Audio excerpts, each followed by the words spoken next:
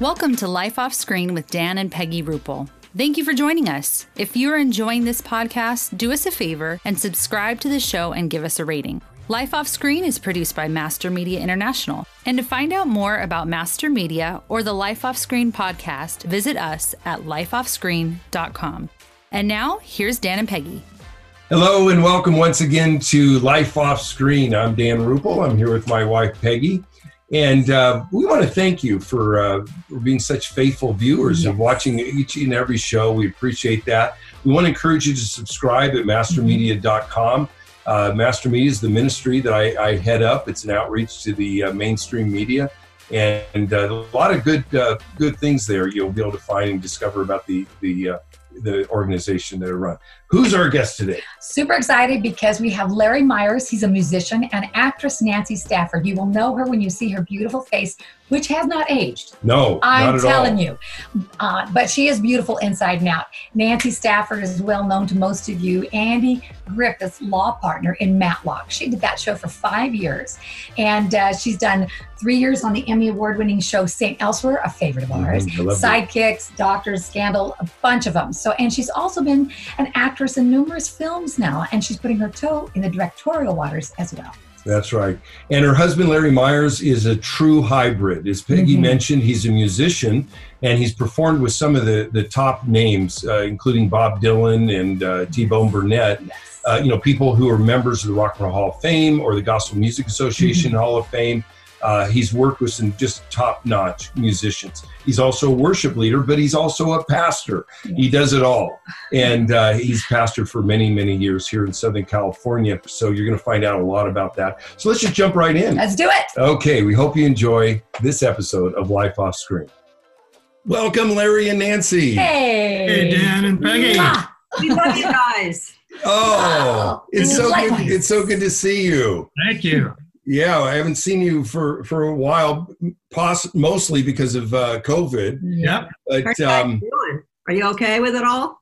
We're hanging in there. We are. We came up with this crazy idea. Let's do a show. Let's do a show. Come on, Mickey. Come on, Dorothea. It's a good idea. Yeah. Well, it's not so much we want to do a show. We just wanted to talk to people like you. Yeah. Yes. Because we know if we called you out of the stray, you might go, oh, yeah, really. No, we do love the fact that we've been able to intersect with you, Nancy, multiple times last year. Just different conferences. It seemed like everywhere we went, we would run into you. I loved it. I loved it. But Larry, we don't get to see you as often, but we realize we have hometown roots. We do. Downey, California. It's amazing how many people have actually come out of Downey, California. People that we've right. in common. That's right. Now, we went to rival high schools. Yes. Yes, I think we usually beat you guys. No, you didn't. Depending the years. Yeah. Warren High School. Yeah, I went to Warren High. Downey. Downey High. I discovered not too long ago that Weird Al Yankovic went to Downey High School. Right. And didn't one of Metallica? I think so. I think so. And of course, the Carpenters went to... Carpenters, Richard was in my class. Was he? Well, I wanted to bring up that you guys have been married for 31 years. Yes. Remarkable. Since 1989, correct? Right? Yep. And so... and we're still married. And you're still married, madly in love. But when you got together, it's interesting because you really were established in your life and career, right? Especially for you, Nancy, as well. Mm-hmm. So what I want to ask is, tell me about the magic that happened that day when somebody special walks up to you while you're on the treadmill reading the book at the gym. Would you like to tell the story, Larry, or shall I? Yeah, the magic actually happened a couple of months before then. We were both living in Marina del Rey. We had never seen each other or obviously met each other. And I was at a cafe that I went to every morning. I was living on a boat. Mm-hmm. And I was familiar with the regulars that came in and out of that place. I never approached anybody or introduced myself to anybody, but I was kind of familiar with faces. Mm-hmm. This particular day, I saw this woman, and I was kind of rocked back onto my heels, and I thought, holy smokes, I've never seen her here before. I may never see her again. I'm going to have to do something. I've got to meet her somehow.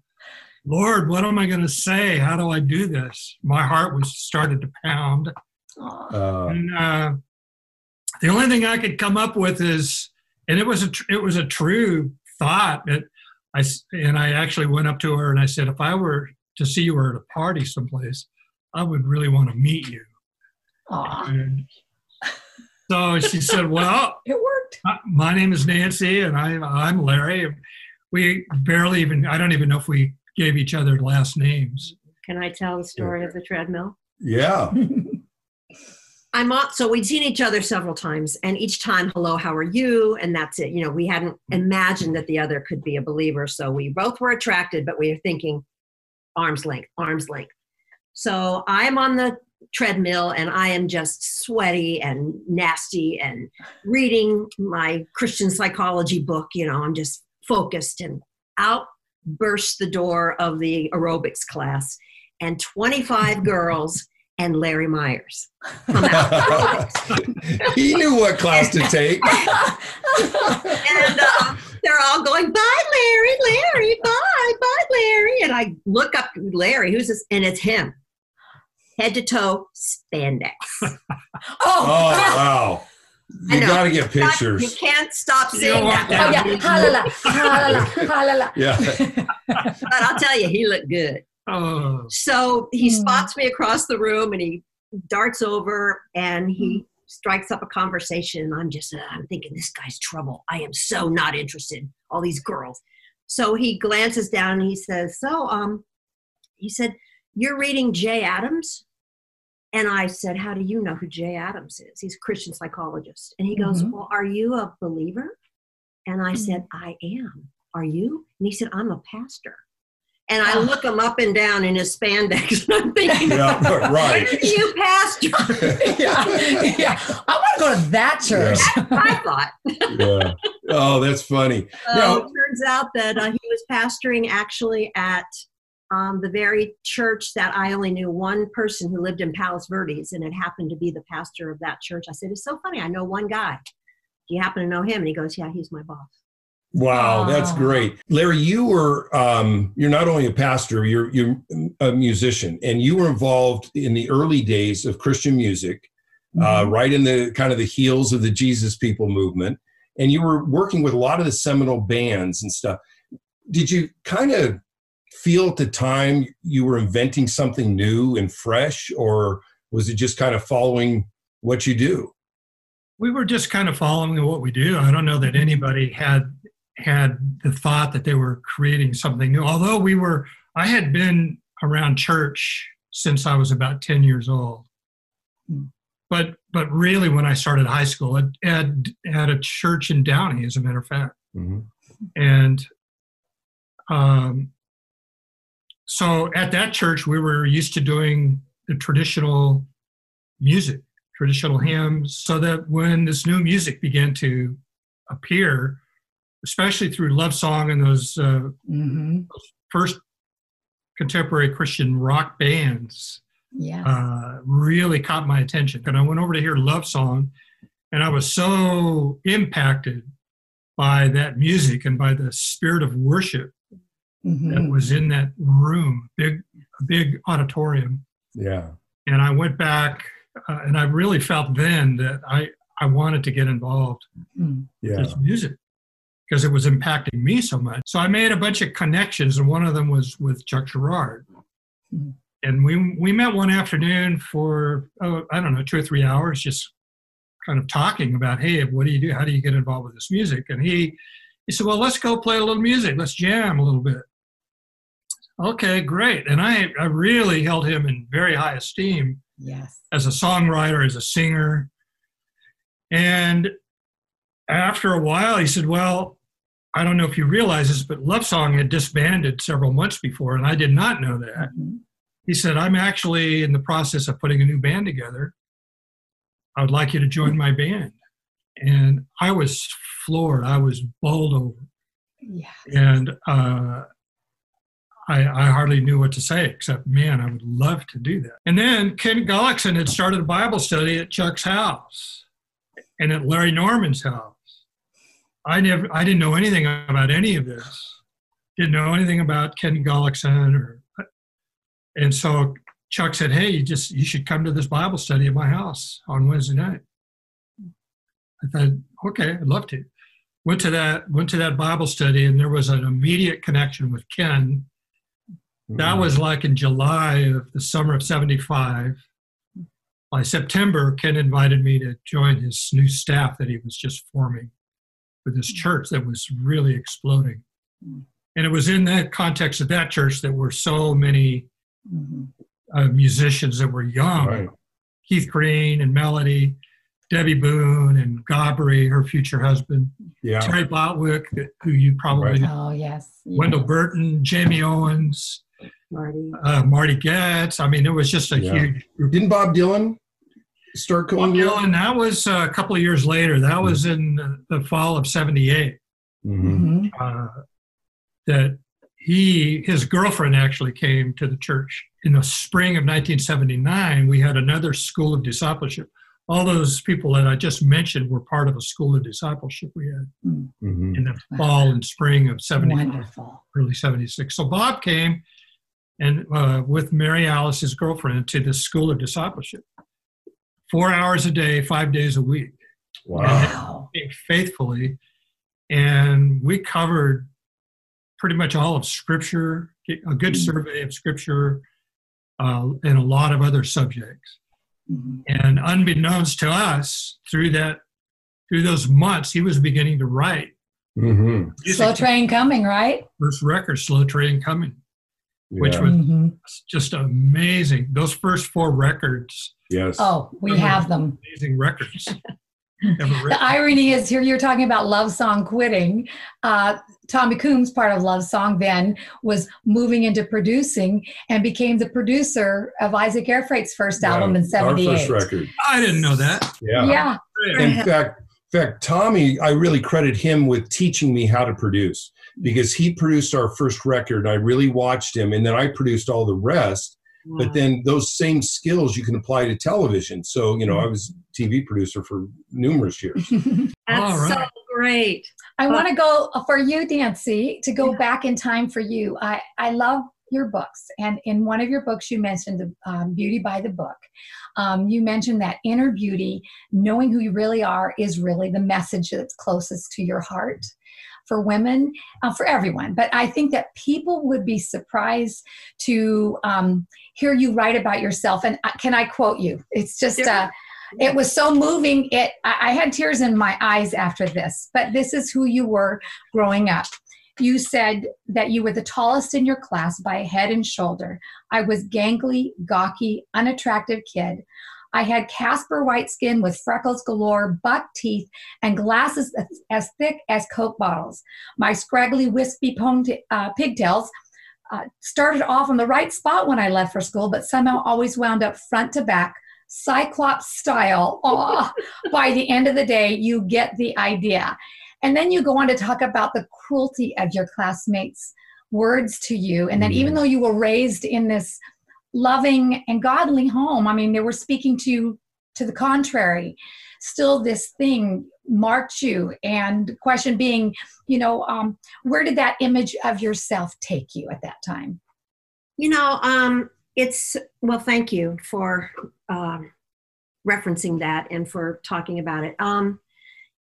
It's funny. I'm extremely sensitive. Things that would not have bothered a more emotionally strong young woman would have rolled right off of her back. But God made me sensitive. And it wasn't until I got into adulthood that I understood the gift of sensitivity. It also means empathy and deep compassion. But along with it comes sometimes growing into that aspect of your personality and gifting comes some pain. I had a fabulous family who never, ever, ever made me feel like I wasn't beautiful on the inside, but I was just an easy target. And I think bullying these days is a big topic again, but we've all experienced people that just weren't kind. And I was an easy target. And those things went into my heart.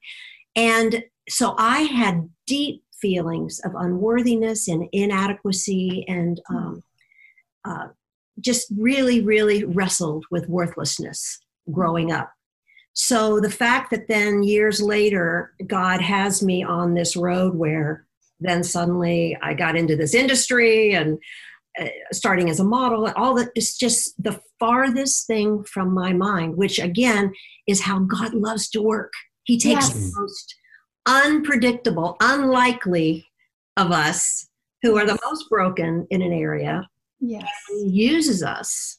Yes. And so I have a real heart for women who struggle, not just about appearance, but about what we do, and are we enough, and are we successful enough? Am I doing enough? Men who base their identities on what they do for a living and how successful they are.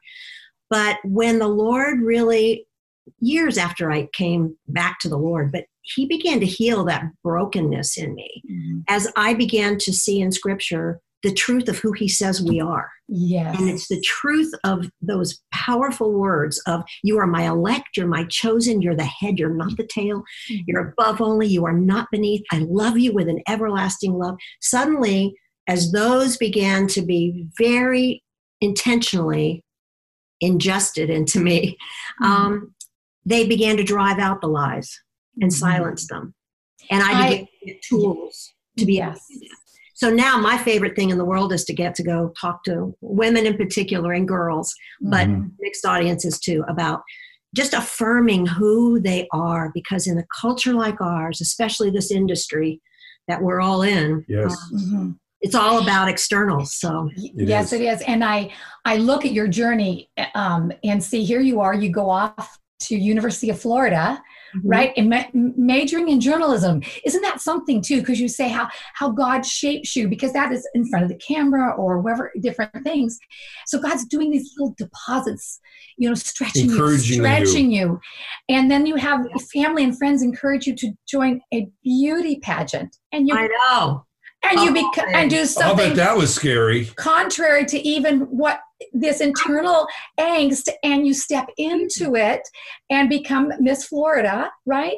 And so I also love the fact that so you're getting a little bit more confidence moving in your career, and then out of nowhere you get skin cancer. Yeah. You go see a doctor who then gives you this word that basically says, you better think about, prepare yourself for another career, because you don't know what's going to happen after you come out from anesthesia. Yeah. It was a severe one. Yeah. Yeah. And on my face. I mean, here I am, 24 years old. It's like, this is my work. And it goes back to what you were saying, Nancy, the gift of empathy and sensitivity. Those are tools in our toolbox that God gives us for your craft. That empathy and sensitivity makes you a much better enriched actress, but also is your life as a Christian. Yeah. To have that empathy and sensitivity to others, because we have a tendency, especially in this business, of being so self-focused. Oh my gosh, it's about me. I know. Yeah. I know. Oh my gosh. Yeah. Really true. I want to get back to you, Larry. You're very similar to me in the duality of your passions and calling. Yes. With you, it's music and ministry. With me, it was always the entertainment industry and ministry, which I'm very fortunate with Master Media to be able to do both and integrate them right now. But you took those two passions and callings to merge them together in being a voice of ministry and encouragement to musicians. I'm grateful for people like you, though, because I find in churches that a lot of pastors who don't have any kind of arts background, when they get an artist, be it musician, a writer, actor, whatever they might be, they don't always really know how to counsel them in the specific journey that it takes to be in our business. Throughout Scripture, the arts are elevated to intrinsically important in the life of the people of God. And for a lot of artists come from, I think, a place of not feeling appreciated. A lot of people come from broken backgrounds, broken homes, all that sort of thing. And they often feel undervalued. So it's how to show them that God highly values them. God Yes. gave them these gifts, gave us these gifts to enhance and benefit his kingdom as an expression and in a kind of the highest form of bringing glory to God, if you will. God uses the artistic voice in the kingdom as a prophetic voice to the culture. Yes. And I believe it's also serves as a kind of a voice of correction to the body of Christ. Because sometimes the body of Christ will sometimes sway a little bit to one side. Yes. And time again, I've seen the Lord use artists to kind of get it, and certainly Keith Green. Yeah. Because we did a lot of concerts with Keith, so we knew him well also. But they would use that radical voice of an artist to get the body of Christ to kind of recalibrate. And an artist can come along and take that same truth and talk about it in words that you're not used to hearing. Yeah. I mean, that was one of the brilliant contributions of Bob Dylan in some of those songs. Yes. Same with C.S. Lewis and Tolkien and those great writers. Those are just two of many, many writers. But they'll take a common idea and restate it in words and vocabulary that are different and really captures your attention. Yeah. It's very refreshing. I have wrestled with my own emotions over the years, kind of subdued emotions, and it's the music that has stirred my soul, stirred my heart so much to draw me into worship and to give me a kind of an emotional connection with the Lord that I sometimes I'm not able to experience in other ways. I love that with musicians, there's this, whether it be that angst that you start with, and they've that longing to express themselves in a voice that may be different, and what it takes to push through the highs and lows and insecurity and unstableness of the industry. But likewise, even with actors, you've never seen have to deal with such a people who it's a broken place sometimes that they find themselves in, that they're stepping beyond. All of a sudden there's a freedom with a role, a freedom being outside myself in a land of pretend where I can move forward in a way that people are always so surprised that even, with our working with so many comedians, how they tend to be introspective and they tend to be often. And very shy, and very shy. Yeah. And I think that's where you have a huge ministry with, and I will plug both your books. We're going to put them up so people can see them, because I think you uniquely speak to the spirit of rejection that actors and actresses have to deal with all the time by the fact of just owning their identity, who God says they are. That's right. And you guys are the same way. I mean, with Master Media, I hope all of your constituents out there that you're ministering to, I hope they really can appreciate and understand the great gift you two are. Because rather than just being people who come only out of the church world or only out of the business world, you have a unique ability to be, as artists yourselves and as people from the industry, in ministry, you get it, and you are able to talk to them in ways that relate to them. You understand their business and their struggles and their challenges and the things they go through. You can speak their language. But then you can also infuse hope into them, which is what I love thank you. about Master Media. Oh, you're very kind. Thank you, Nancy. You're very kind. It is a beautiful on-ramp. These things that we get to experience. Sometimes Dan and I laugh and we think we've lived about 4 different lives. Yeah. Yes, don't you? Oh my gosh. Yep. Yeah. Speaking of that, can I go back to that? After being on daytime serials, I mean, you were the doctors and other things, staying elsewhere. So you've had a lot of, which I love that show. Thank you. I loved it too. Yes. 3 of the greatest years. Such an honor. It was my first primetime series. So yeah, and starring role, you were lead. I mean, remarkable. And opposite Andy Griffith in Matlock. I know. How huge is that? So I remember you telling me a story about how Andy sometimes would cajole you to go call Larry, bring his mandolin in, and they would have a hootenanny, right? Yeah. In between takes. Andy loved Larry. I mean, what's not to love about Larry? What's Right, not there you to love go. about Larry? But he had a real tender spot in his heart for Larry. And, Love that. especially if there was a day, and a guy like him who carries a show. But he's in 98% of the scenes, and it's a big load to carry. And on the days that weren't quite so heavy for him, he would sidle up to me in the side wings, and he'd go, "Call Larry, tell him to bring down his mandolin." And so we would, and the guys would just jam it was really fun. And then sometimes when Don Knotts would come, Gosh, and the forget 3 it. of them would sing. And then the people from the Black Tower, we were Universal Studios, and all the guys from the Black Tower and all the surrounding stages, we had Quantum Leap over here and all these other shows, and all these people would come into the set and they'd hide in the shadows listening to the guys. How fun. Well, Nancy, you mentioned that he was this, exceptional carrying the show as he did. I remember you telling me about there be courtroom scenes that he would just, depth and breadth, he would just go so long. And that's not easy dialogue to remember. Oh my gosh, every week, those who remember Matlock was like a legal show. So every week there was the whole courtroom scene, which took 3 days for us to shoot on stage. Wow. And his summation speech, which is the longest, is like a stage scene. He would memorize it. He always told me he memorized it as a monologue so that he didn't worry about somebody giving him a cue. He just went. And he would stand up to do this, and with different names of witnesses and jurors and everything else, every week, different names, he would nail it in one take. 99% of the time. So it was another time where when they called cut, standing ovation.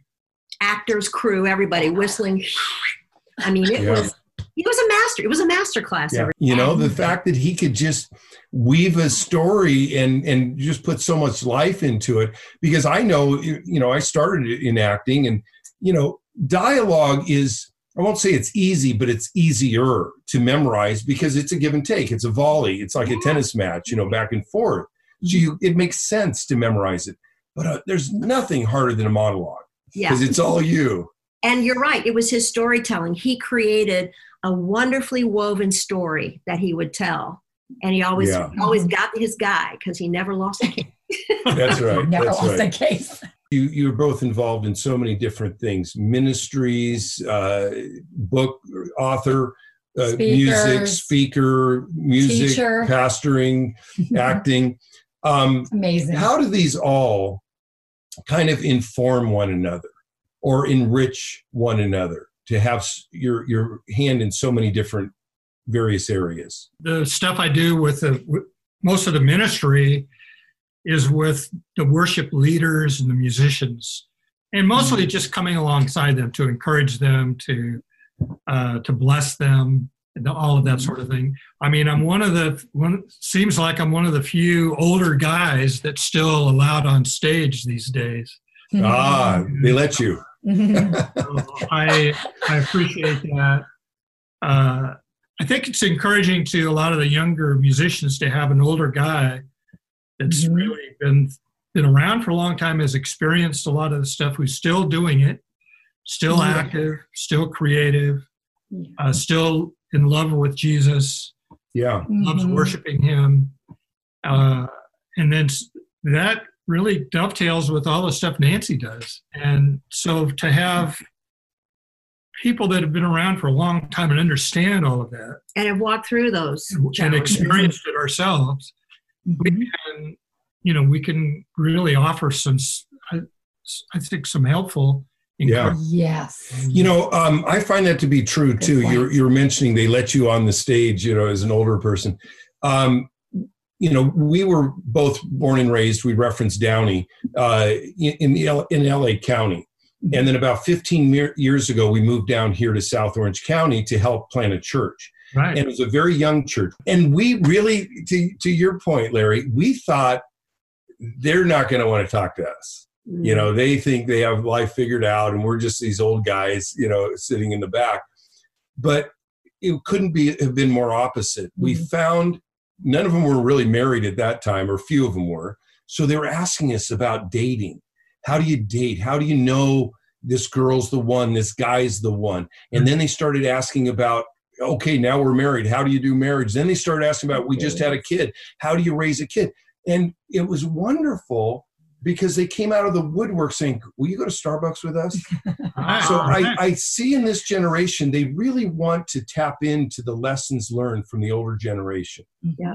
And that's wonderful. That's wonderful. And it is wonderful. They all need mamas and papas, whether they're, and so many here in Southern California are displaced from another part of the country. They've come here to pursue. Very good point. Fast forward at the same church 15 years later, and Dan and I are doing pastorally over the elders. And this group, most of them were a little bit older than us, but most of them were feeling as if the best days were behind them. Yes. To commission them with this was remarkable because we encouraged them, and because they thought they didn't have a lot to offer, they started being intentional and seeking out young couples, and it made a huge impact because they could talk about the mistakes. Yeah. So, you talk about authenticity, Larry. That's it. They want to hear how we blew it. What our regrets are, what we would do differently, not just the perfect. Right. They really want to hear it all. And I think that's why your books resonate as well, Nancy, because, no one anticipated they see this beautiful face. And then you just say, no, I have no problem with telling you, this is who I was, and who I sometimes still feel like. Yes. As we all do. We all do. Yes. We all do. Good word. Well, thank you so much for being with us. We love you guys. We love you guys. We so appreciate your authenticity, your deep love for Christ, and your willingness and desire to share it with the next generation. Thank you, Dan. Thank you, Peggy. You guys are doing that in such wonderful ways everywhere you go, and I'm just so proud of you, and we're so honored to have you as friends. Oh, us Thank too. You. Thank you. Love you. Thank you. Bye-bye. Bye. Thank you for joining us for Life Off Screen with Dan and Peggy Ruppel. Life Off Screen is produced by Master Media International. Our technical director is Jason Rugg. Please subscribe to the Life Off Screen YouTube channel or subscribe to the Life Off Screen podcast wherever you get your podcasts. We'd love to hear from you. You can leave your comments in the comment section, and to find out more about Master Media, go to mastermedia.com. Thanks again for joining us. Hope to see you next time.